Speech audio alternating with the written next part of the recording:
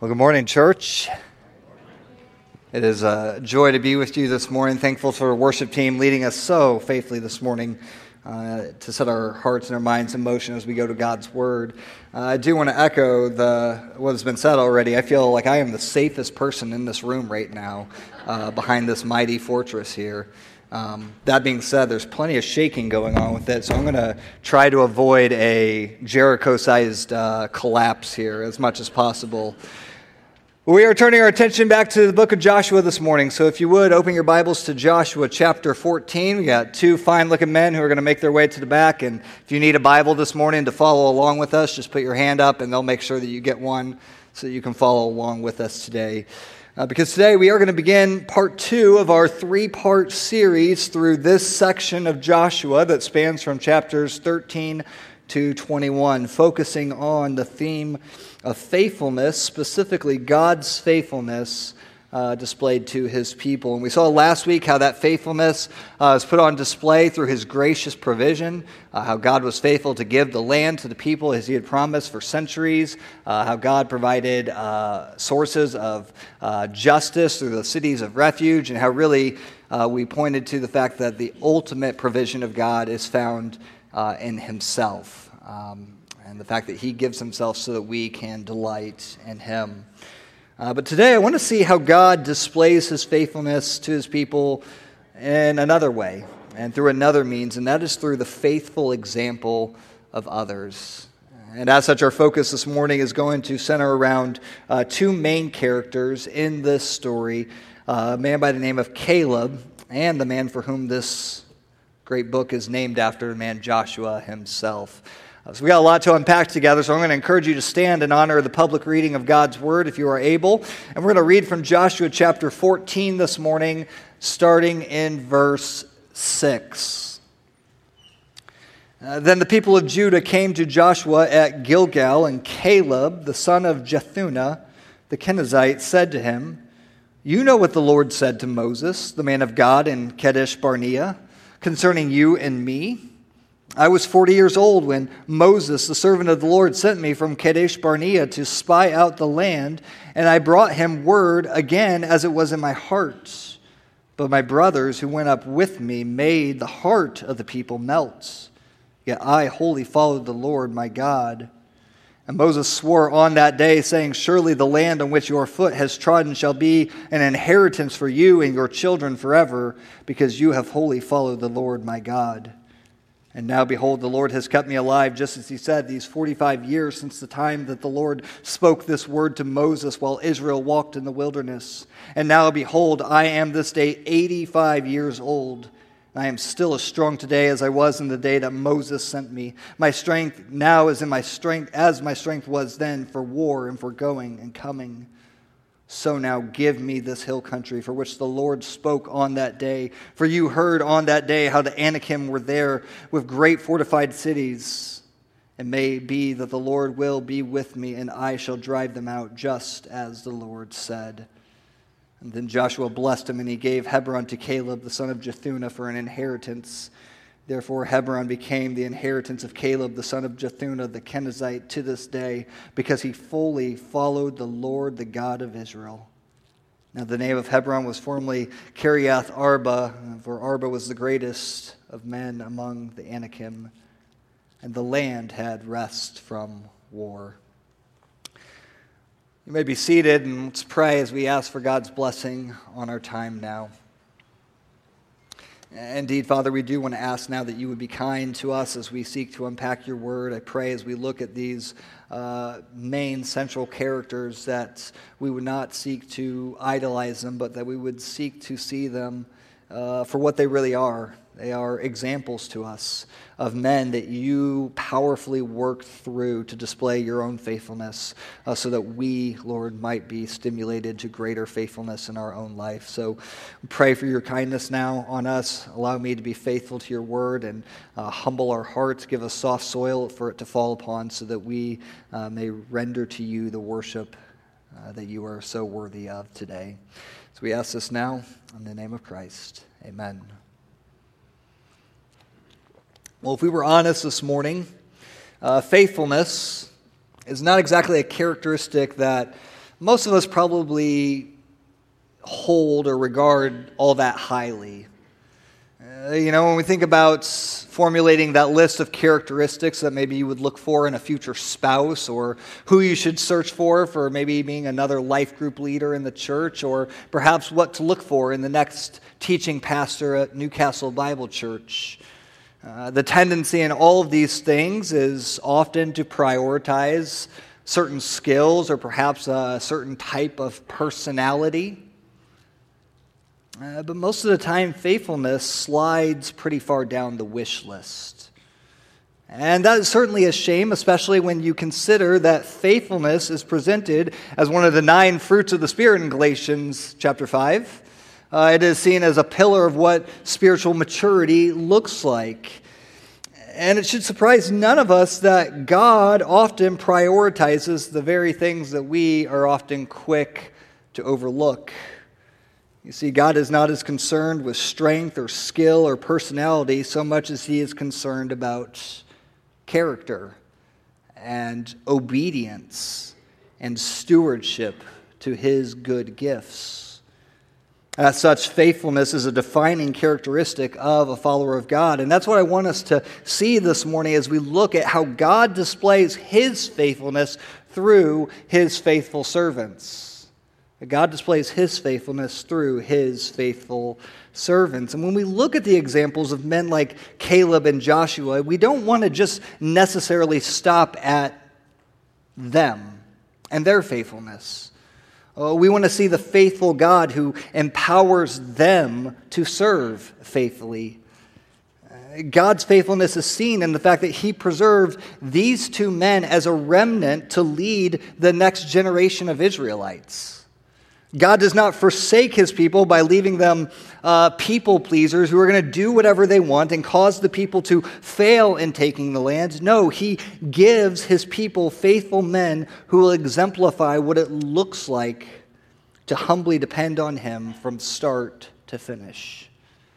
So let's look at these 2 servants this morning through 2 different lenses. 2 different lenses of faithfulness. And we will start with Caleb, where I think we see the blueprint for a faithful life. In Caleb, I think we see what modeled is faithfulness in the Christian life. And we saw this in the story that we just read a moment ago from chapter 14, verses 6 through 15. And I think the first thing that we see with Caleb is we see a man who is devoted to God's ways. And 3 different times in verse 8, verse 9, verse 14, Caleb is described as a man who is wholly or fully devoted to God. In other words, Caleb was not easily influenced by the ways of the world or the pressures of men. No, he lived according to God's standards. And I think that's most clearly seen in verses 7 and 8, where he is recapping the Israelites' journey in Numbers 13 and 14, where he and Joshua were the 2 faithful spies who gave a good report about the land and said we should take it nearly 40 years earlier. And yet he and Joshua stood in the minority, weren't they? It was 10 against 2. We see here that he told the people what was in his heart, while the rest of the men told a report that caused the hearts of the people to melt. You see the real difference there between a heart of integrity and a heart that fears the pressures of men. You see, Caleb and Joshua made the hard decision even when they stuck out, even when they were in the far minority. They could have easily gone with what the others were saying and what the others were doing. It would have been a lot easier in some ways, right? But they believed that devotion to God was far better than to portray what they knew to be true about God and what God had commanded them to do. Not only that, but they trusted what all the other people didn't. And that was the fact that God Himself had told them they would inherit this land. And they believed that God was able because God was with them. And we saw the outcome of what happened when the people rebelled against this, and they chose not to follow that instruction and were punished for 40 years in the wilderness. You see, faithfulness makes the choice to stay devoted to God's ways even when very few choose to do so.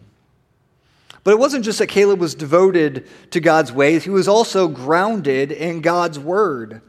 The nature of these verses here is that Caleb is asking, he is coming boldly, saying that it is time for him to receive the land that was promised to him because of his faithfulness 40 years earlier. And Caleb comes back to the grounds of his request 3 different times. In verse 6, verse 10, verse 12, and each time the grounds of his request is God's promises. What God spoke, God's word to him. Caleb is not asking for something selfishly, but he is basing it on the very promises that had been given to him by the mouth of the living God. As Dale Ralph Davis says, he says, true faith always functions that way. It pleads God's promises. It anchors itself upon the Word of God. There can be no other foundation for faith. You understand that, right? Faith is founded upon our belief and our trust in what God has said. Leon Morris puts it another way. He says, it is not so much great faith in God that is required as is faith in a great God. Faith is only as strong as the object for which you place it in. And that is something that Caleb had learned in the past, which has carried him through to the future. In other words, this is nothing new for Caleb. His actions don't change over time. He is faithful 40 years later because he saw God being faithful all the way back then. But the truth is he is able to be just as faithful now because he knows that his faith is grounded in something that also does not change.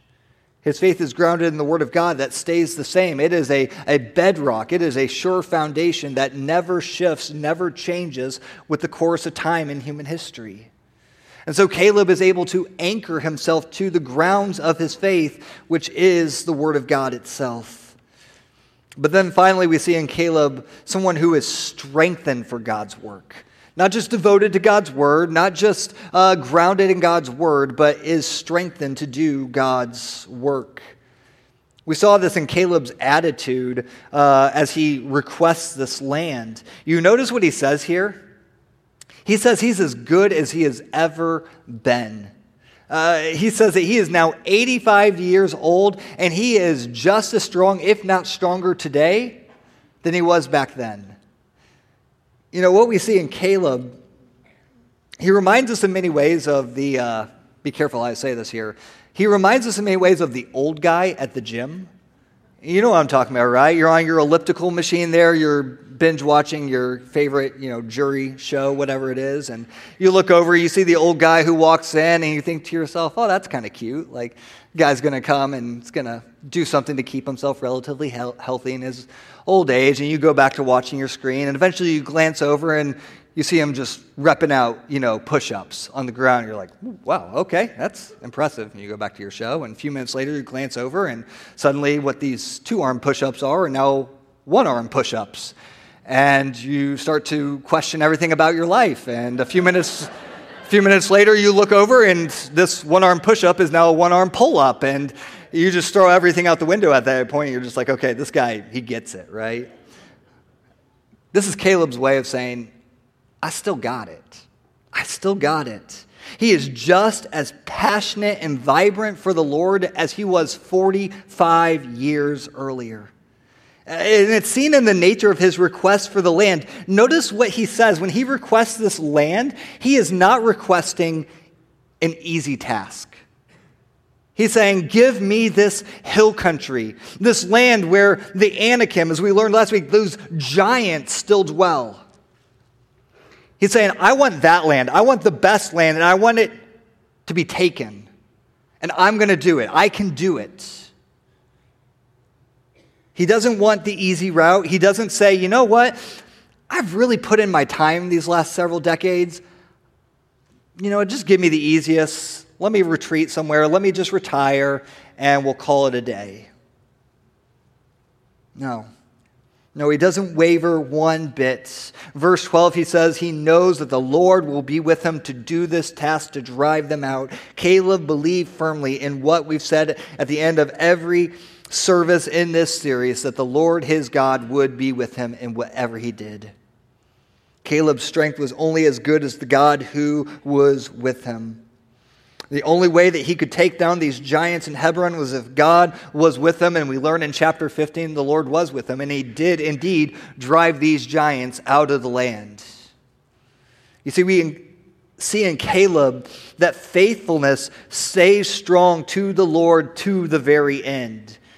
And that's important when we contrast that with what we see of the Ephraimites, which we'll look at next week in chapter 17, where they have a similar situation, but they're wavering. They're uncertain. Their faith is not as sure. But for Caleb, he says, I am as good as I have ever been, and I am taking this land.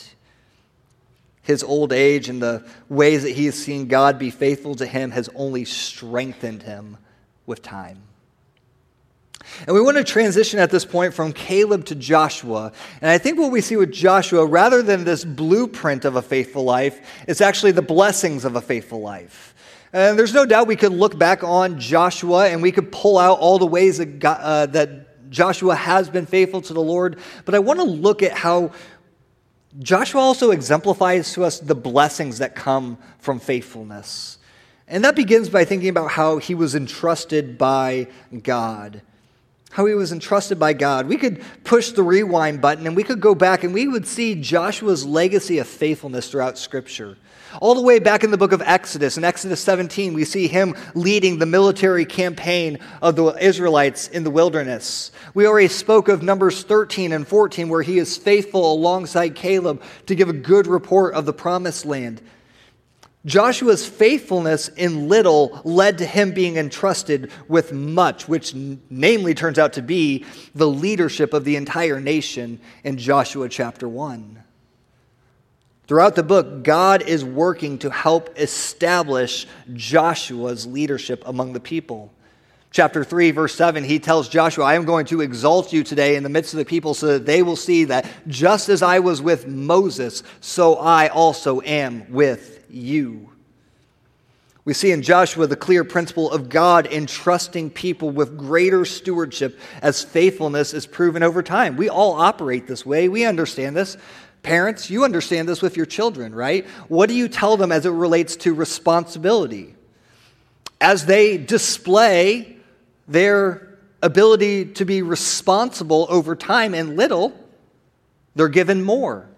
They're maybe given certain privileges, certain freedoms, or maybe even more responsibilities. And that's not a cursing upon them so much as it is a blessing because they have proven themselves faithful and responsible in little so that they can be entrusted with more. So it is in the Christian life and what it looks like to follow God that God gives to us more responsibility over time as an example of our faithfulness in little. But we see also with Joshua what it looks like to be rewarded by God. We saw Caleb's example in chapter 14. Now we turn to Joshua's in chapter 19, which kind of bookend this section in many ways of the book of Joshua. And here we see Joshua, like Caleb, though with less detail, receiving the promised inheritance of his own land in chapter 19, verses 49 to 50. When they had finished distributing the several territories of the land as inheritances, the people of Israel gave an inheritance among them to Joshua, the son of Nun. By command of the Lord, they gave him the city that he asked, Timnath-Serah in the hill country of Ephraim, and he rebuilt the city and settled in it. Notice here Joshua receives his promised inheritance, but who does it come from? Verse 49, you would be tempted to say, well, the people gave it to him as he requested. But notice verse 50. Who does it really come from? Verse 50, by command of the Lord, they gave it to him. Here we see once again God staying true to his word and giving Joshua his promised inheritance. Very little detail is given about it, but we see the sweetness here of a job well done. It is the reward for completing the task that God had set him apart for several years earlier. It is the reward, we could say, of a faithful life, receiving what God had promised to him all these years. And like Caleb, Joshua doesn't waste his old age. He chooses a land that he rebuilds the city, right? He's still doing work even in his old age. And verse 51 kind of concludes this section, and we'd be tempted to think that this is the end for him. After all, it says in the end of verse 51, so they finished dividing the land. And it puts a nice bow on this in some ways, but that's not the end for Joshua. We aren't quite finished with him. And I want to push the fast forward button. We already pushed the rewind button on Joshua's life. I want to push the fast forward button a little bit. I'm afraid in a few weeks I won't be able to give this the time and attention that it's due, but turn over to Joshua 24 with me. This goes outside of our section for this morning, but I think it's worth it. As you go over to chapter 24 and you look at verses 29 to 30, I'm going to give you a little bit of a spoiler alert. Joshua dies eventually. In case you were wondering, he does die. And it says in verse 29, after these things, Joshua the son of Nun, the servant of the Lord, died, being 110 years old. And they buried him in his own inheritance at Timnath-Serah, which is in the hill country of Ephraim, north of the mountains of Gaash. It does seem a little strange that we would jump to the end of a story and catapult in on a funeral service here. Why are we crashing a funeral at the end of this account? What does God want us to see here? Well, I want you to see something that's really interesting, and it's subtle, and if you read too quickly past it, you will miss it. But I want to remind you, one of the characters that is constantly coming up in the book of Joshua is Moses. Moses has died already. He's no longer in the picture, and yet his presence still looms large. And every time Moses is mentioned, or most of the time that he is mentioned at least, 14 different occasions he is referred to as Moses, the servant of the Lord. Now consider the way Joshua is addressed throughout the book. We encounter Joshua several times, and Joshua is always known as Joshua, the son of Nun. In fact, in chapter 1, verse 1, he is known as Joshua, the son of Nun, Moses' assistant, right? But always referred to in this very simple, humble way. And now we get to the final verses of this book. And we look at the tombstone and the epitaph that's written about Joshua. And what does it read? After these things, Joshua, the son of Nun, the servant of the Lord. I believe there's such a thing in Scripture as proud dad moments. If you're a parent, you know those when your child does something really good that you're just excited about for them. I believe that we, as students of the Bible, can have those emotions too when you invest deeply in a character and a story and you see that. That's how I feel when I look at the story of Joshua and I see how his life ends, because Joshua for so long is just known simply as the son of Nun. But once he crosses that finish line, once he enters into the eternal weight of glory, the Lord describes on him the title, the servant of the Lord. That well done, good and faithful servant. It is only by reaching the end and crossing the finish line after a lifetime of faithful service that Joshua is finally bestowed with the honor of being called by God a servant of the Lord. God often uses funerals like that, doesn't he? The faithful life of a dear saint in the Lord that spurs us on to greater faithfulness as well. I believe that's what we see here with Joshua, a man who was committed to the Lord all his life, and the blessings of being bestowed with the honor of the good and faithful servant. And what that must have done to empower God's people. What that does to us, to empower us as God's people, to remain faithful to the very end. So we see here just two amazing examples between Caleb and Joshua. And the question is, what do we want to learn from this morning? I want to give you 5 takeaways here for us as we close. The first of which is this: standing with God often means standing alone.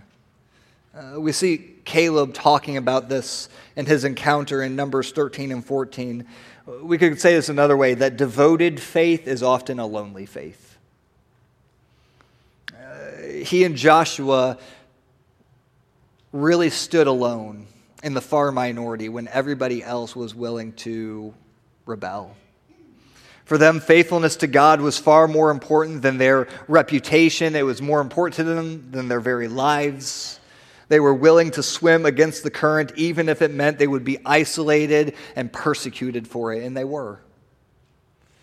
And that speaks directly to us in an age where Christians are increasingly finding themselves in the minority, are we not?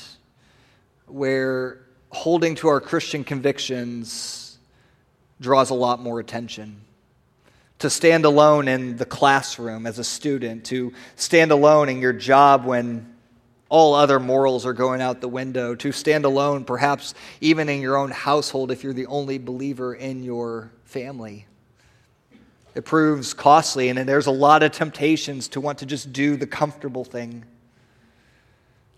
So how do we withstand that? How do we find ourselves able to stand? Well, the answer for Caleb and Joshua is the same as it was for Paul in 2 Timothy chapter 4, where Paul himself talks about how he himself experienced the desertion of people around him, people who had abandoned him, who did not stand strong. But you know who did stand strong?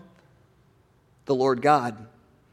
He says in verse 17, "But the Lord stood by me and strengthened me." How do you stand strong for the Lord even when others are not doing so? You believe in what we've talked about throughout this series. That we do not have to be frightened. We do not have to be dismayed, for it is the Lord our God who is with us wherever we go and whatever we do. I think about the song that we've sung before and that many of you know, "I have decided to follow Jesus," where there's the one verse that says, "Though none go with me, still I will" what? Follow. Even if none go with me, still I will follow. Secondly, this morning, faithfulness to God shows a spiritual maturity that is needed for others. Just quickly understanding that faithfulness is a sign of maturity that every single Christian needs. 2 Timothy 2:2, we are reminded that the gospel is to be entrusted to not just any men, not just men with charismatic personalities, but to faithful men. The church needs faithful women to mentor and to bring up the next generation. These verses are not just about faithfulness in the individual, but about how their faithfulness ultimately serves the people of God. It empowers others. It strengthens others. The faithfulness of a few can have a profound impact on the many, and that is why God preserved Caleb and Joshua among this second generation, so that the people would have examples of who to follow and to model that faithfulness for them. Their faithfulness was used to motivate and spur others along, which is important for our third point this morning, that God's faithfulness should motivate his people to finish strong. I want to camp out here for a moment. I think this is a really important one for us. But notice how God's faithfulness to Israel empowered Caleb in his old age. Caleb says he is stronger than he has ever been before. And I think this is a call for God's people to run hard and not coast across the finish line. 2 Timothy 4:6-8, Paul reminds his protege Timothy, as he ends the end of his life, he says, "I have fought the good fight. I have finished the race. I have kept the faith." Notice here, he's talking about finishing well. He's saying, I have not stumbled. I have not eased up. I've gone hard all the way through the finish line tape.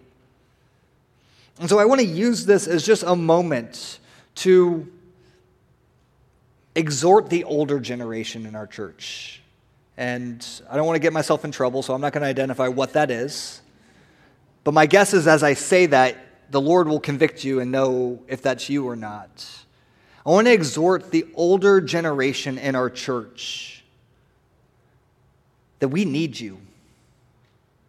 I, as your pastor, need you.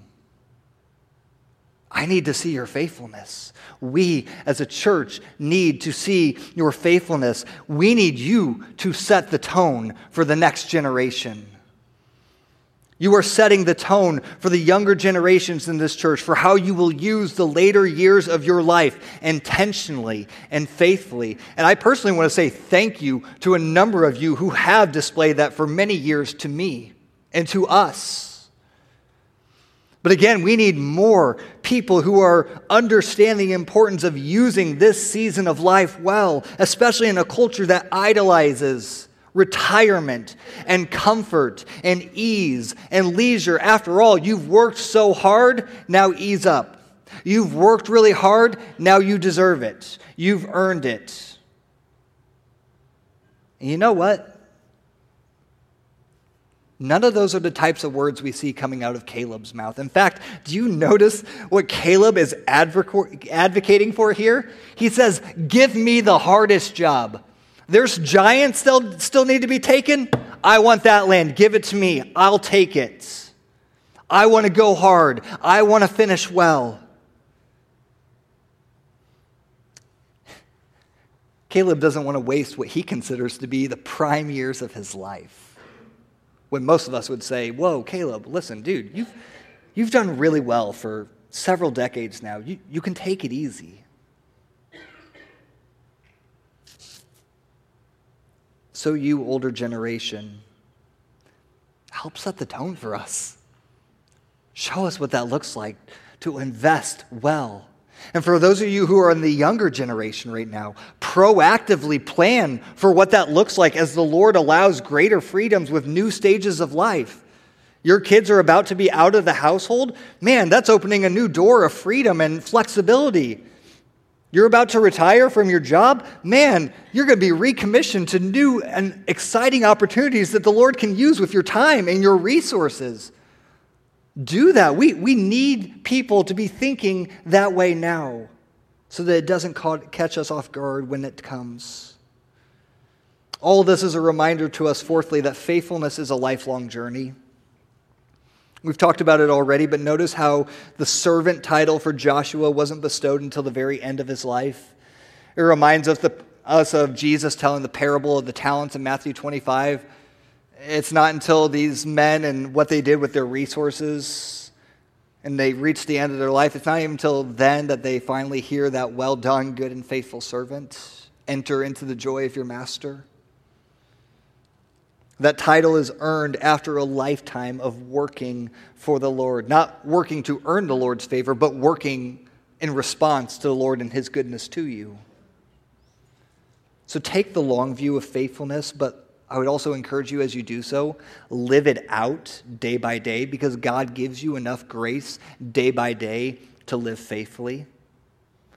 Each day you are presented with opportunities to be faithful for the Lord in how you use your time.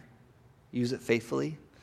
Each day you're presented with opportunities to be faithful to the Lord in your relationships with your spouse, with your kids, with your friends. Be faithful in that.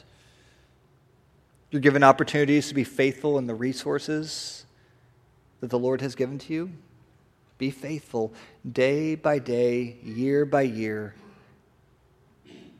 And you will one day hear that well done, good, and faithful servant language.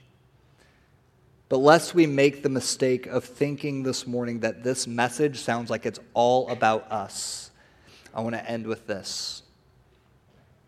A reminder that any honor that we receive from God for our faithfulness is going to be redirected back to God. In case the point has already been made clear, faithfulness is not accomplished for your personal gain. Faithfulness always keeps in mind the big picture, and that is the one for whom we serve. It keeps in mind the mentality of Luke 17:10, where Jesus talks about another parable, and he talks about the servants. He says, you know what? The servant at the end of his life says, I'm simply an unworthy servant. I was doing what was expected of someone who would serve his glorious master. Church, I want to remind you, I want to remind myself that none of us are impressive. None of us are impressive in our own strength. The only ability that we have to be faithful is because of God's work that he's doing in and through us. It's because of the grace that God supplies through his word and by his Spirit. And so all glory that is given to us must be returned to the one for whom it is due. In fact, we quoted earlier from 2 Timothy 4:8, where it talks about how every single one of us, because of the faithful life, will receive what we call the crown of righteousness. That sounds awesome. But I love in Scripture that we're given a more comprehensive picture. If you were to turn your attention to Revelation chapter 4 and you see the 24 elders who sit around the throne of God in heaven worshiping, you know what you see them doing in Revelation 4? With the crowns that they have received because of the honor bestowed on them at the end of time. You know what they're doing with those crowns? They're taking them off their own head and they're casting them. And they're casting them at the feet of the throne of God. Because they're not worthy. Anything that they were considered worthy for in this life was because of the one who made them worthy. That is the picture right there of worship. That is the picture right there of what faithfulness is all about. Church, it's not about you. It's not about me. It's about Him. Faithfulness clearly says at the end of time, not to us, O Lord, not to us, but to your name be all the glory. Amen? Amen. Let's pray. Father, we do thank you. As we close, we just thank you for being a faithful God. We thank you for the examples of faithful men and women that you have given to us. And Lord, we pray that you, by your Spirit and through your word, would cause us to be a faithful people, that set the tone for the next generation, to see that there is no higher privilege, there is no higher honor in this life than to be a servant of the Lord. But we need you to help us. We are weak, we are insignificant, we are unable apart from you. And so we pray today that you would strengthen the hearts of your people, even as we've seen this morning through baptisms, the way that you work in vessels like us to proclaim your glory to the world. We pray that you would do so, that you would receive the glory, the honor, and the praise that is rightfully due to your name. Would you do that today through your people, we ask. Amen.